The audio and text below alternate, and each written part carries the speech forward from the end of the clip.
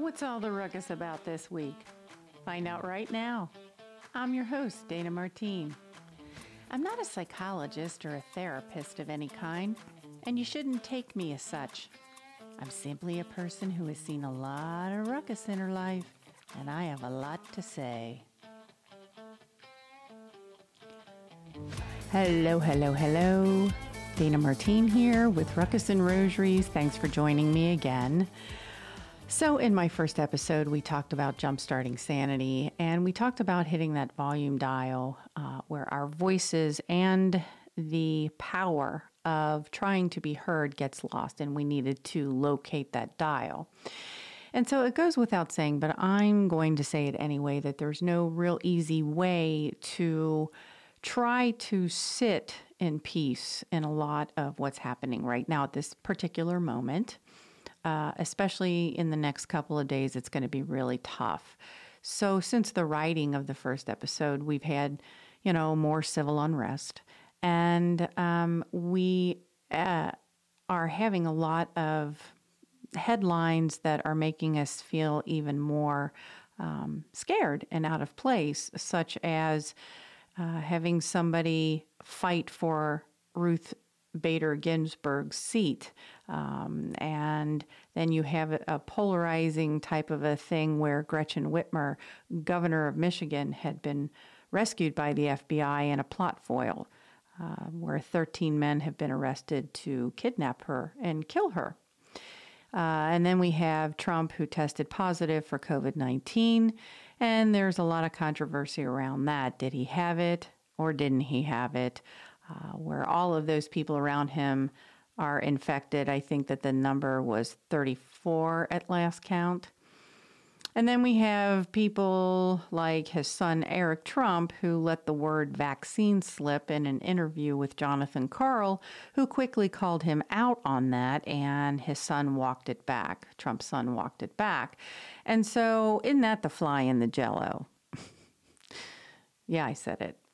So, jumpstart sanity, you say, Dana? Well, yeah, I do. But I do have to say, let's just breathe. Let's talk about what we can do right now. I'll tell you what I did. We had received word back after a 4.5-week wait for our absentee ballot applications that we were missing information. Now, we were not. I know that for a fact. We checked each other's applications. And also, we have a very good friend of ours, one county over, who is a practicing attorney, and signatures count in her work. And they told her that she was missing hers.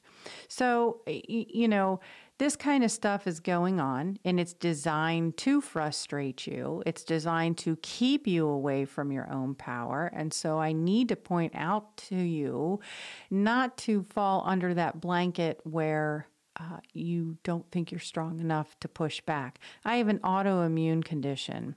I got my butt out there the very next morning on the first day of early voting.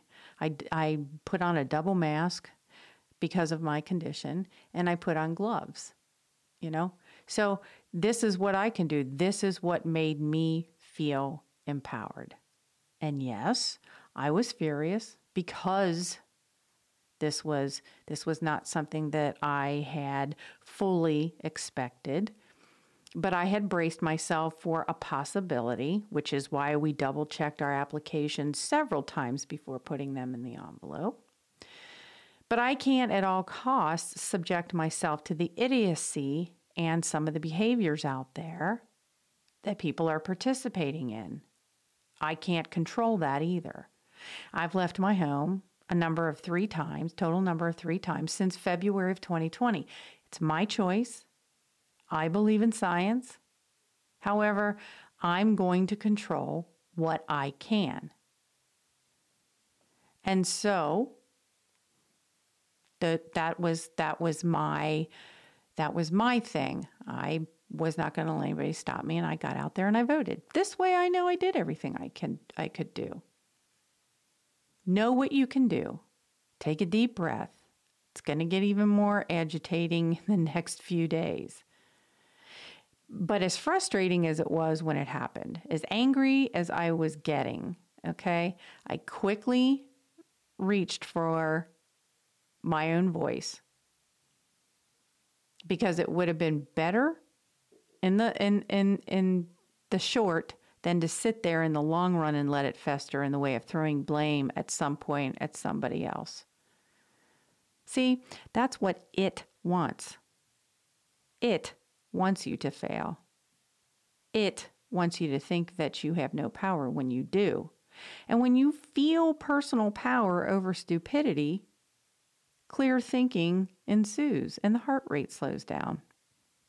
And that, for me, is the most important thing, physically and mentally. It's truly amazing what happens when you write the chapters of your own story. It's like, okay, well, that truly sucked, but the good thing about it was, and then I try to fill in the blanks with the direction I want to take my story in, my life story. Now, again, you may not get what you want in the coming days. And then again, you just might. But what I will say is to be your own decider, and when you're doing it, brace yourself. To be your own decider is doing everything that you can, is very, very powerful in doing so. Be good with that. Be satisfied with it.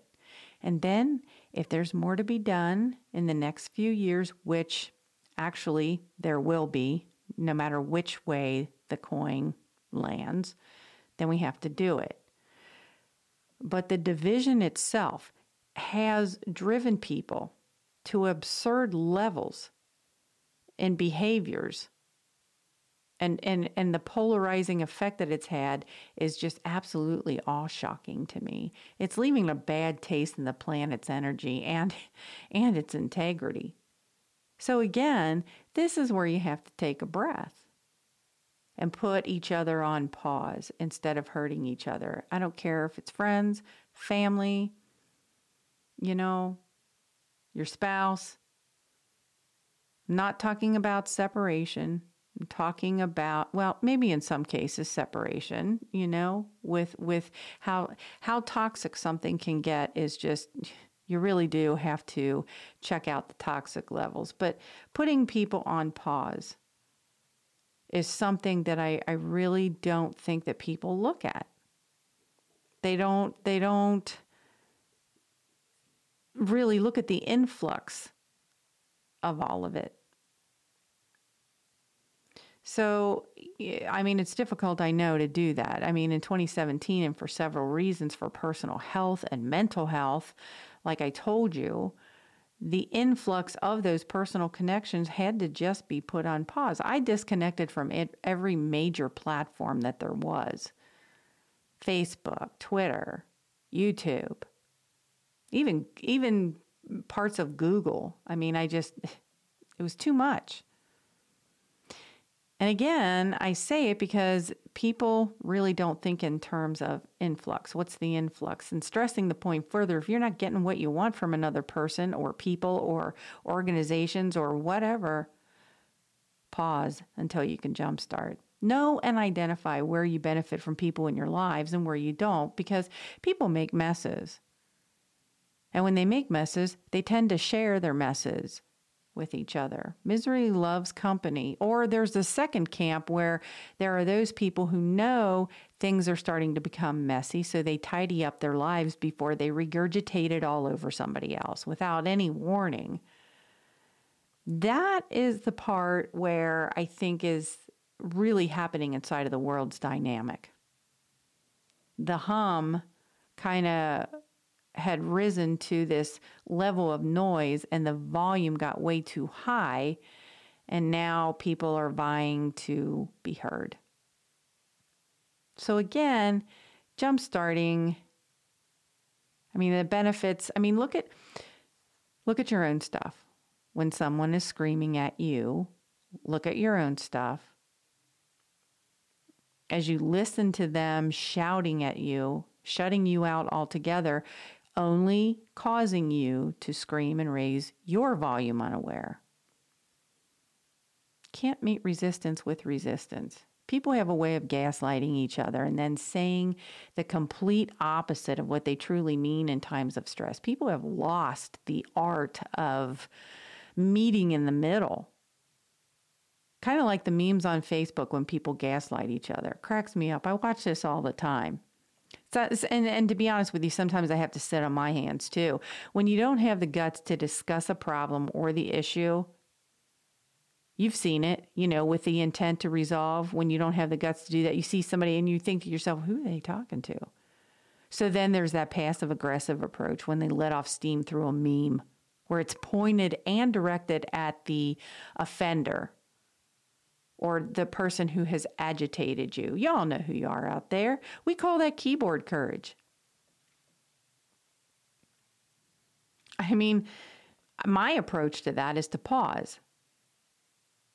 It gives me, most of the time, a kind of like a personal time out to take a breath with an added benefit to the gaslighter to go sit in the corner for a while to think about it.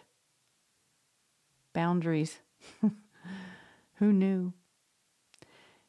Some say that boundaries come with a price. I don't know. That's probably true for some people, but what I do know is that my sanity is important, and if the dust cloud gets too thick, I crawl out from underneath of it. Doesn't make me better than you. It just makes me sane. Now, it's going to get crazier in the next few days. Try to sit with a goal of like a plan B in the aftermath, and good or bad, there's already going to be an aftermath to deal with. Just to let you know. Plan B a lot of times is actually better than plan A because the secondary is usually not the preferred choice, and that forces you to step outside of your box a little bit. I used to be somewhat of an entertainer in my younger days, and singing to me had more benefits even way back then other than self-expression or being heard by an adoring audience, because singing taught me how to breathe and exhale. So that's what I'm telling you to do with a plan B, is to exhale. Find something to do to exhale, kind of like trying something new, such as creating new family traditions or gaining clarity through family table talks and a practice to stay unified. Especially now with the holiday season upon us. Talk about the holidays. Put a living collage together and put it in the family room around the festivities. Discuss life rationally as to what you can do as a family to gain some lightheartedness. You can even do this with your friends. Or a plan B could be all about getting involved in a cause to give you more control over your life right now. Something we touched on in the last episode. I mean, as you can see, my suggestion is all about connection with friends and family or the people that are important to you, especially in the middle of all this chaos, because no matter what, guys, this is really what counts the most. It doesn't mean that you have to like each other all of the time. Who does that? It just means that you have to accept each other and acknowledge each other, create some new memories, some new feelings, some new traditions. Sometimes that's enough. I am Dana Martine. Thank you for listening.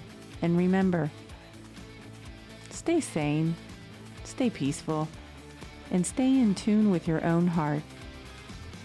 Join me next time on Ruckus and Rosaries.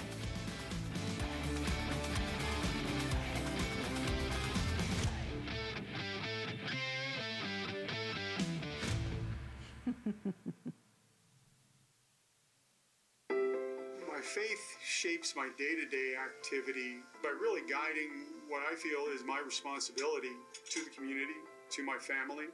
We need to get away from the us first, me first, America first mindset.